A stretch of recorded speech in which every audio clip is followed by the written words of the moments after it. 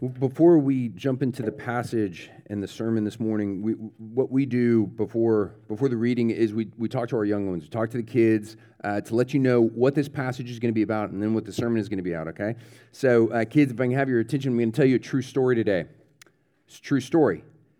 In 1980, the state of Arkansas almost exploded. Okay, so there was this guy, Jeff Clem, and he worked for the Army. He was 19 years old, 19, okay? And his job at the Army was to take care of missiles, huge rockets, huge bombs. Oh, okay, Paul's excited. Okay, and his boss was this 20-year-old guy named David Powell. And one day they show up for work and they're working on the Titan II missile, which has the biggest bomb in the world on it. And they, so they go to the top of the rocket, which is like 8 floors up, and they're working on it. And they're working on like the fuel. They're trying to put some fuel in it and stuff. And one of them, they're 8 stories up in this huge silo. One of them accidentally drops a wrench. They drop this big, heavy tool, and it falls and falls, and they're watching it, and it falls and falls, and it hits the ground, and it boomerangs back into the rocket. And it punctures, it knocks a big hole in the rocket. And so then all of a sudden, all this stuff starts spewing out of the rocket. It's fuel. It's rocket fuel, which is toxic and extremely explosive, unstable, and it's going everywhere. It starts flooding the building, and they freak out. And they because they look up, and the biggest warhead nuclear bomb in the world is right above them as the rocket is leaking fuel. And so they run down, they get into the command center, and sirens are going off, and everyone is freaking out at their computers like, what's happening? And they look at these two guys like, what happened? What went wrong? And they're like, we don't know. And everyone is still freaking out. Moments later, the big boss, the general that's in charge, comes in. He's like this big, huge, imposing man, and he looks at the two of them. He looks at Clem, and he looks at Powell, and he says, what happened?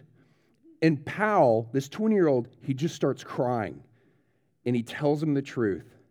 And the general's face goes completely white. And he says, everybody out, run, evacuate. And they all evacuate, and they all get out just in time before the whole bunker explodes. And they're looking around, and they're still alive, which means the warhead, the nuclear bomb, did not go off. Somehow, miraculously, they found it a quarter of a mile away in a ditch. It did not go off. If it would have detonated, it had killed everybody in Arkansas, in Illinois, in Missouri, in Indiana, in Kentucky, and then you would have massive fallout across the country. 30 minutes into their lie, they realize everyone is definitely going to die if we don't tell the truth. Telling the truth about the gospel is like that. It's true. Telling the truth about the gospel is like that, because the truth of the gospel is the only thing that can save anyone from dying forever. But let me ask kids, here's the question to you. Is the truth of the gospel about you? No, it is not. Like, is the truth of the gospel like this thing where if people will just listen to you about like what's right and what's wrong and what they should do and how they should live, will they be saved? No. What the truth of the gospel is about who? Yes, God and His Son. The truth of the gospel is about Jesus. And here's the thing is, like, we struggle with telling the truth. We cannot save people. We also need to be saved by the truth. And it's all about Jesus. The truth is that what we need and what everyone else needs is they need to know we cannot save ourselves. We cannot be good enough. There's nothing that we can do, have done, anything we can do to save ourselves. We need the one who actually lived for us. and who died for us in order to beat our sin, in order to beat our death for us to save us. We need the truth. Y'all, we are in desperate need. We here and everyone else out there, we desperately need the truth of Jesus to be saved. Our family needs it. Our friends need it. Even our enemies need that truth of the gospel. That's what we're going to be talking about today. What Jesus has done for us. We're spending our Advent season in Isaiah chapter 9. The whole Advent season in Isaiah 9. On this Old Testament prophecy that is about the first Advent. This prophecy in the Old Testament is talking about the first arrival of Jesus Christ. And it describes it as the arrival, the coming of a great light.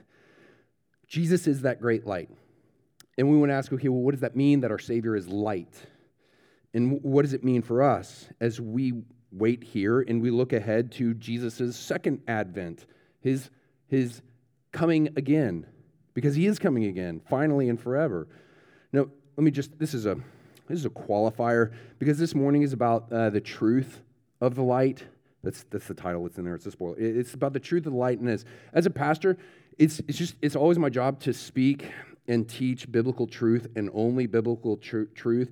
And in one sense, that can be easy, just because that's the job. And I know y'all can sit there and say, God, it's so easy for him to say this stuff. He's a pastor. He has to say it. Okay, but then I have to go home and say this.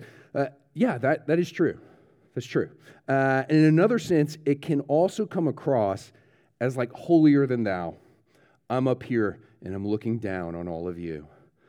The positive spin on that would be, listen, every sermon is supposed to evoke that voice in your head, like, oh, he's talking to me, and that's hard, and that's convicting. Today is no different. But no different also in the sense that, I promise you, I'm first talking to myself. I always am. And anything really good you hear today, the biblical insights, anything good, I've needed this so desperately. I thank Meredith Klein, and I thank Carl Truman and Gordon Hugenberger and Brian Habig and Tim Keller. It's all their good stuff. So together, let's get into the Word. Please stand for the reading of Scripture this morning. Isaiah. We're going to start in the very, very, very, very first verse of Isaiah, and then we'll skip to Isaiah 9. Isaiah 1:1. The vision of Isaiah, the son of Amoz, which he saw concerning Judah and Jerusalem in the days of Uzziah, Jotham, Ahaz, and Hezekiah, kings of Judah. Isaiah 9:2. The people who walked in darkness have seen a great light. Those who dwelt in a land of deep darkness, on them has light shone. You have multiplied the nation. You have increased its joy. They rejoice before you as with joy at the harvest, as they are glad when they divide the spoil. For the yoke of his burden and the staff for his shoulder, the rod of his oppressor, you have broken as on the day of Midian. For every boot of the trampling warrior in battle tumult, and every garment rolled in blood will be burned as fuel for the fire. For to us a child is born, to us a son is given, and the government shall be upon his shoulder. And his name shall be called Wonderful Counselor, Mighty God, Everlasting Father, Prince of Peace. Of the increase of his government and of peace there will be no end. On the throne of David and over his kingdom, to establish it and to uphold it with justice and with righteousness from this time forth and forevermore. The zeal of the Lord of hosts will do this. The word of the Lord. Please be seated. Okay, if you will, go with me in your mind back 2,700 years ago to ancient Israel. Here's Isaiah the prophet, and he comes prophesying about a great light because Israel is in a really dark place. And at this point, Israel it's split into two kingdoms. When Isaiah shows up here prophesying this thing, Israel is already split into two kingdoms. There's Israel, sometimes called Ephraim, up in the north, and then there's the kingdom of Judah in the south. And the northern kingdom of Israel and its neighbor, the pagan kingdom of Syria, they want the southern kingdom of Judah. They want Judah to join in an alliance and go to war against the great empire of Assyria. The king of Judah says, no way, not doing it. So Israel and Syria scheme to assassinate the king of Judah and all of the royal family, and they're going to take over the kingdom. So here comes Isaiah. Like, that's the context. Isaiah comes in the midst of all this darkness, and that's just the outside stuff. Like, Israel itself is in terrible, Judah itself is in terrible, terrible shape. Isaiah comes in all this darkness with a prophecy about light. And that light is a child, he says. It's a child. This is a child in the line of Ahaz, which means Ahaz is going to live, and his household is going to live. Like the plans of Israel and Syria, they will fail. And last Sunday, we talked about, okay, why the light is a child and how the child is a light. And this morning, Isaiah 9 also says that this light child will also be a wonderful counselor. Because in the darkness, you need the light of this wonderful counselor. And so we want to ask a similar question this morning of, like, why is the great light a wonderful counselor? Let's just say that I have a counselor. I have a therapist because I'm a little nuts. It's great. But Isaiah 9 is talking about the kind of counselor that they had in the ancient Near East. So it's not the same thing. What Isaiah is talking about is a counselor to the rulers, to the kings. And this is a person with the gift of discernment who becomes pivotal in times of warfare and crisis. So here's what's a counselor? Here's a historical illustration. The first king of Israel was David. You know, David and Goliath, that David. David was the greatest of the kings in Israel, and he was a terrible dad. One of David's sons, Absalom, rebels against his dad, and he successfully carries out a coup, and he ousts his dad as the king. And Absalom assumes the throne, and David runs. David flees Jerusalem. He flees out into the wilderness with a group of loyal followers as Absalom takes over the kingdom. Now, part of Absalom's plan to consolidate power is to recruit David's counselor to be his own. This guy, Ahithophel. So David knows that, okay, Ahithophel is turned against me, so David recruits another counselor, Hushai, the Archite, to be his new counselor.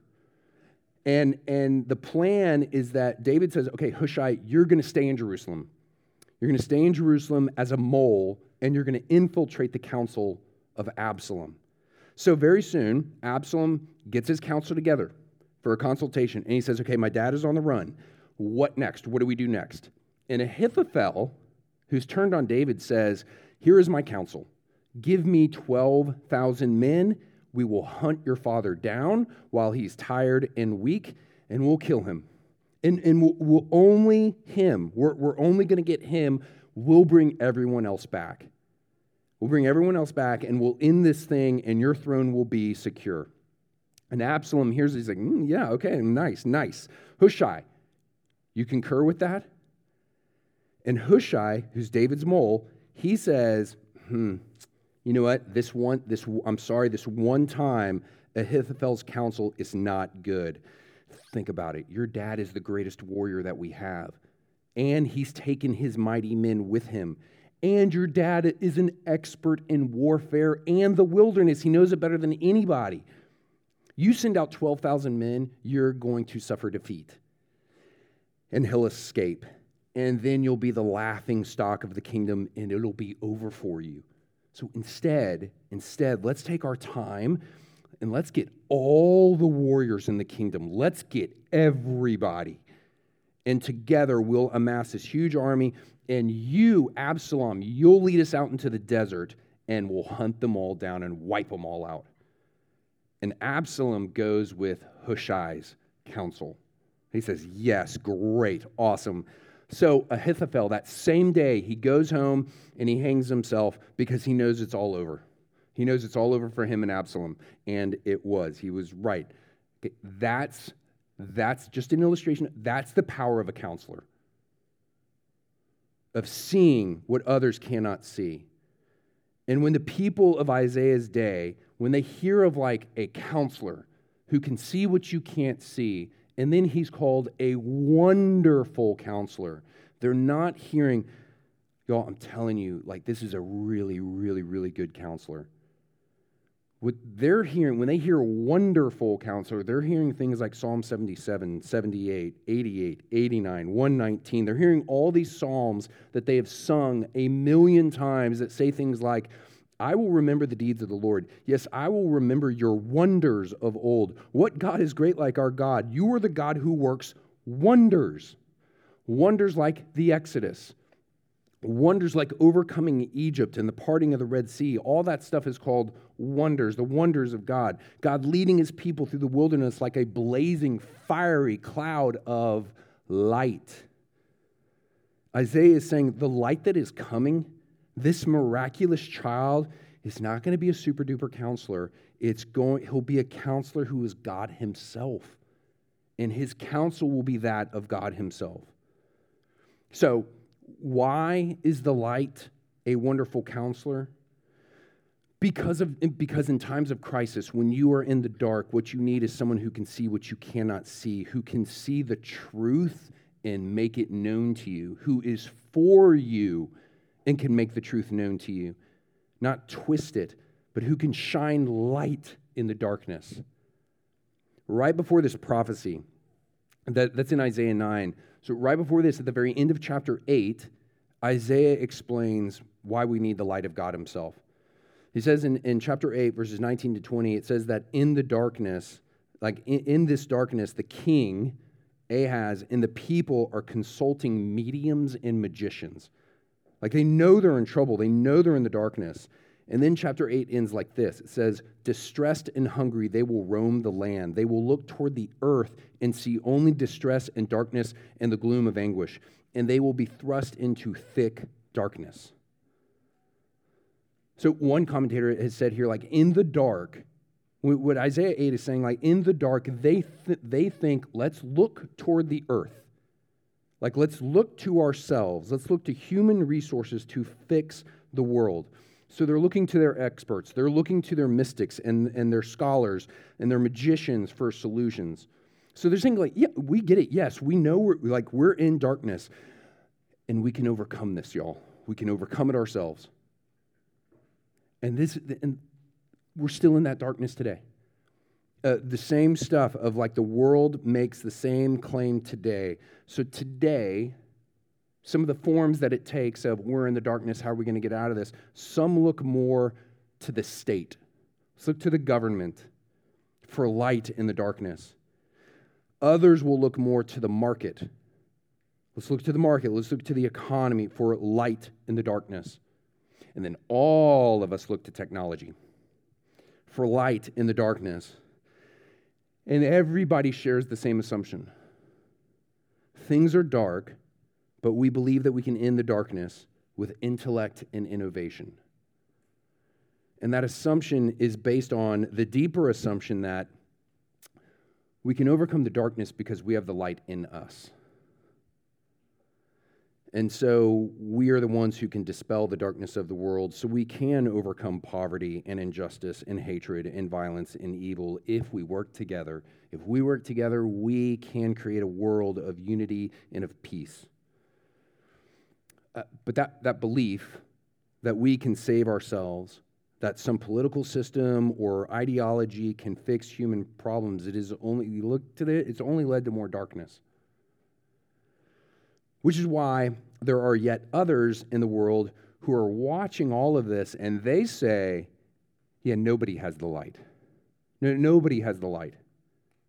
You're all equally wrong. At best, this is all equally incomplete. And I think a good illustration of this is this famous Indian parable. There's this Indian parable about blind men and an elephant. And so there are a bunch of blind men who are trying to figure out, they've come to an elephant and they're trying to figure out what the elephant is like.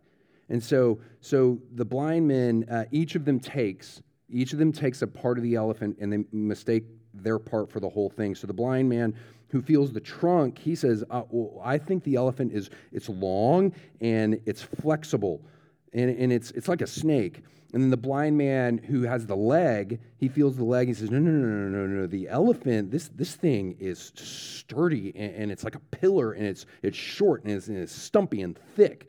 But the blind man who has the ear, he says, no. The elephant is very broad and it's very, very thin. And then the one feeling the tail says, no, it's like a piece of rope. And then the one with the body says, nope, it is a wall and immovable. And the one with the tusk says, no, you're all wrong. It's sharp and it's smooth like a spear. And this is what human innovations and religions, this is what people say. People will look at and say, no one has the light, because this is what human innovations and religions and philosophies are like. They're like blind men trying to figure out what the truth looks like, but everyone's in the dark. We're all blind. And we can only ever have part of the truth. And you all need to understand that you're mistaking your truth for the whole thing. That's really popular today. It's essentially an indifference toward truth so that people who want to be indifferent can say, sure, I'm a spiritual person. I pick and I choose what I like from different religions because each one has something to offer me. But no one's got it all right. And then along comes a missionary to India who heard all of this. He heard it over and over and over and over again. He heard this Indian parable forever, and then it hit him. And he says, no, wait a second. The only person who could know that every blind man was holding only part of the elephant would be somebody who isn't blind and can see the whole elephant. And he said, the parable is an arrogant claim to have the kind of knowledge which it insists is impossible. To any person who claims that no one has all the truth, we have to ask, what is the superior vantage ground from which you can make that claim? How do you have the light of sight to know that everyone else is in the dark and only have part of the truth? You said no one else has it. You said no one had. You said you must somehow know the whole truth. Aren't you just claiming the same knowledge that you just said no one else has? And here it is again. This assumption that no one can see the light is based on the ironic, deeper assumption that that person of indifference has the light within themselves. They can see it. The Bible never counsels indifference to the forces of darkness. It only ever counsels resistance to the darkness. But it also, this is one commentator says, but it supports no illusions that we can defeat the darkness ourselves. Christianity does not agree with the optimist thinkers who say we can fix things if we try hard enough, nor does it agree with the pessimists who only see a dystopian future and then the end.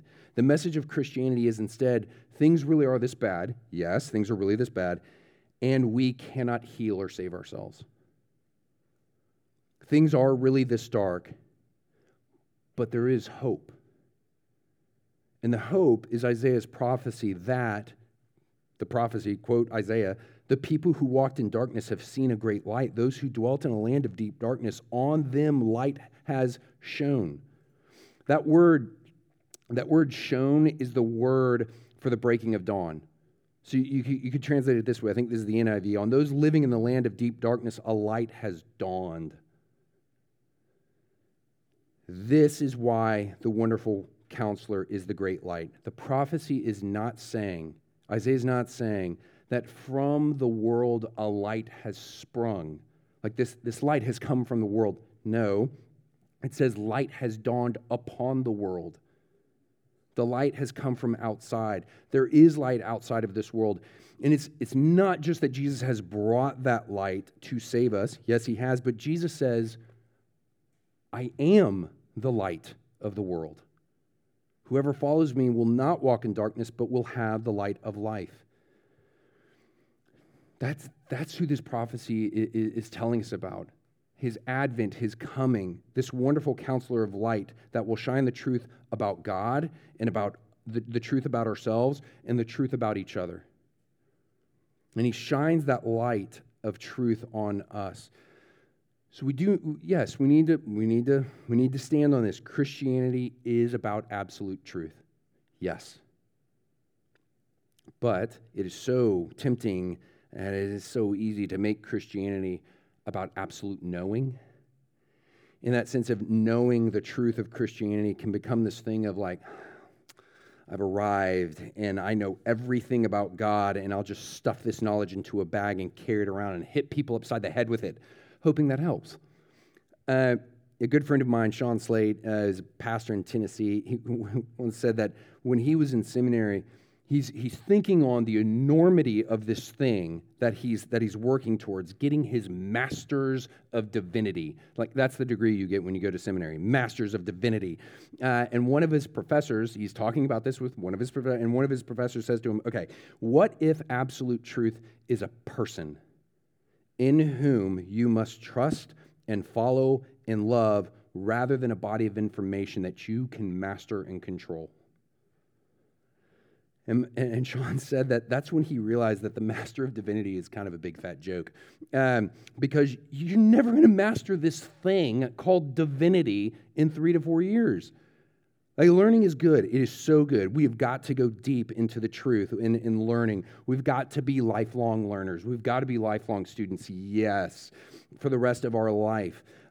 Because knowing the truth about God is knowing a person. And you will spend the rest of your life and the rest of your eternal life getting to know the great light, who is a person. The truth is not a place of arrival. The truth is a person who we will come to know more and more forever. Now, here's the scary thing, is knowing, the more you step into the light of knowing Jesus, the more you're going to be exposed. Because the darkness is not just out there. It's also in here, and it's in here. It's in us, and so let's admit it. Christians are not the light of truth in and of ourselves, because Christians lie. We can outright distort narratives and continue to do so to the point where we convince ourselves of a different narrative. Like, we can lie. We also slander other people, and not just unbelievers. We slander our Christian brothers and sisters. And usually we do it from hearsay and speculation and impressions. We're also really good at using flattery. Flattery, different from encouragement in that sense of we flatter people as a way of manipulating them. Like, let me do that flattery sandwich. I'll praise you and puff you up, and then I'll say something critical, and then I'll circle back to flattery, all to get you to respond to me in a certain way. We gossip. Pastor Sinclair Ferguson was once asked, what is the biggest problem in the church? What's the biggest problem in the church? Like, what sin undoes churches more than any other? And he said, that's easy. Gossip. We also give each other the silent treatment. Silence out of anger and hate. Silence is punishment. We give each other the silent treatment out of fear.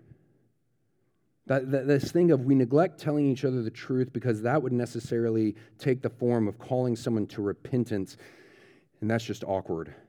And they're going to get mad at me, and they're going to turn it on me as I'm attacking them. And the truth is, none of that untruth is loving. And when you come into the light of Jesus, he's going to expose it. But when Jesus exposes it, it's not to embarrass us, as if to say, see, knew it, and now everyone else knows it.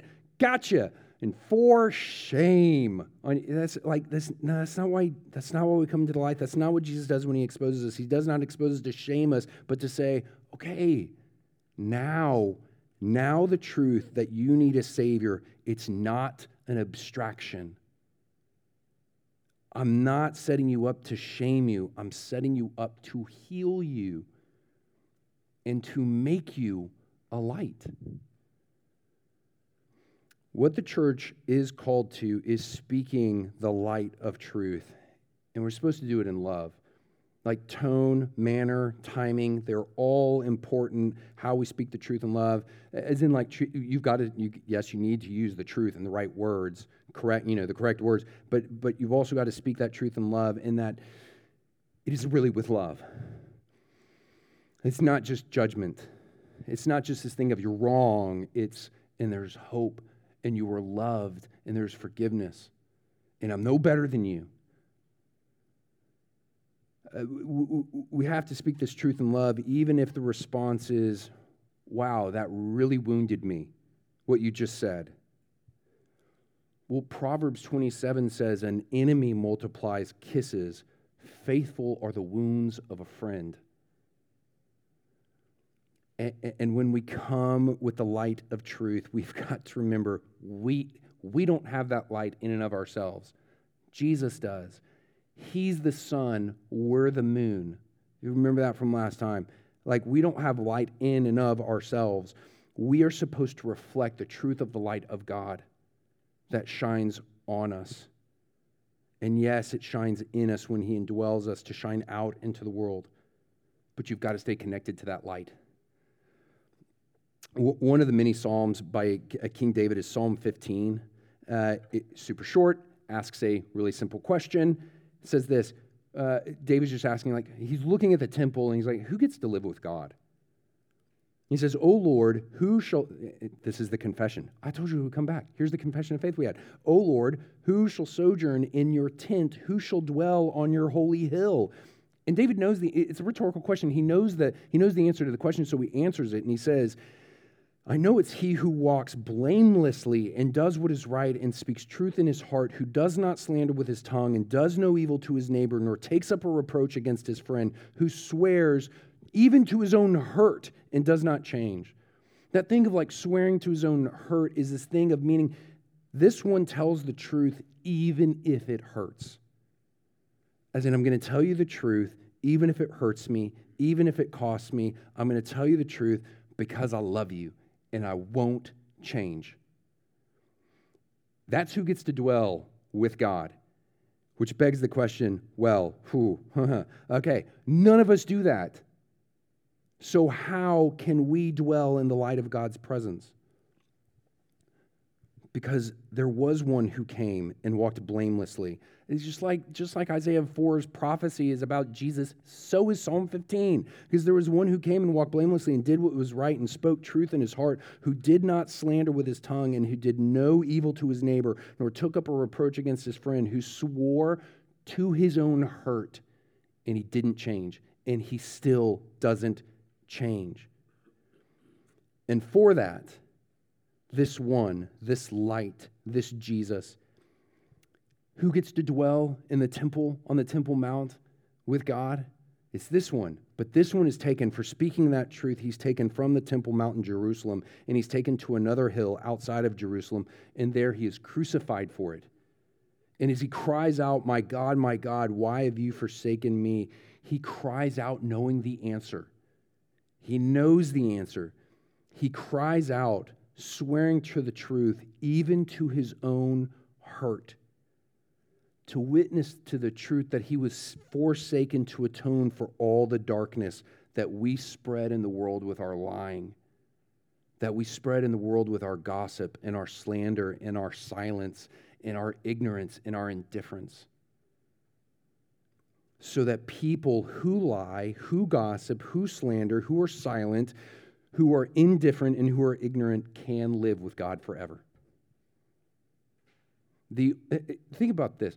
The only way for Jesus' enemies to secure the death penalty and get Jesus on that cross was to raise up false witnesses against him.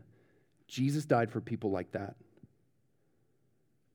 When Jesus is on trial for his life, Pilate asks him, so you're a king? And Jesus answered, you say that I'm a king. For this purpose I was born, and for this purpose I've come into the world. That's when you stop and you're like, oh, wait. Like, here it is. For this purpose I was born, and for this purpose I've come into the world, to bear witness to the truth. Everyone who is of the truth listens to my voice. And it costs Jesus everything. Jesus is the light who has come into the world to tell the truth about God and the truth about himself and the truth about you and the truth about each other. The bad news about us and the good news for us. He is the light. Let's pray.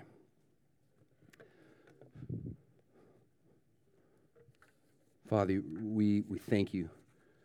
We thank you for the truth of the light, our risen Lord and Savior. We thank you for sending him for us. We thank you that you've not abandoned us. Thank you that you're coming again. And as we wait here, and this is a dark world, and there is darkness yet in us, we know that we have the light, and we know that the light will finally and fully overcome all darkness, all untruth. Father, help us to hold on to the truth, and not just alone, but together. Help us to show the light of that truth to one another and to the world who is in darkness, who needs the light of the gospel. We pray that you would bless us to that wonderful end of knowing your Son and making him known. And we pray this in Christ's name. Amen.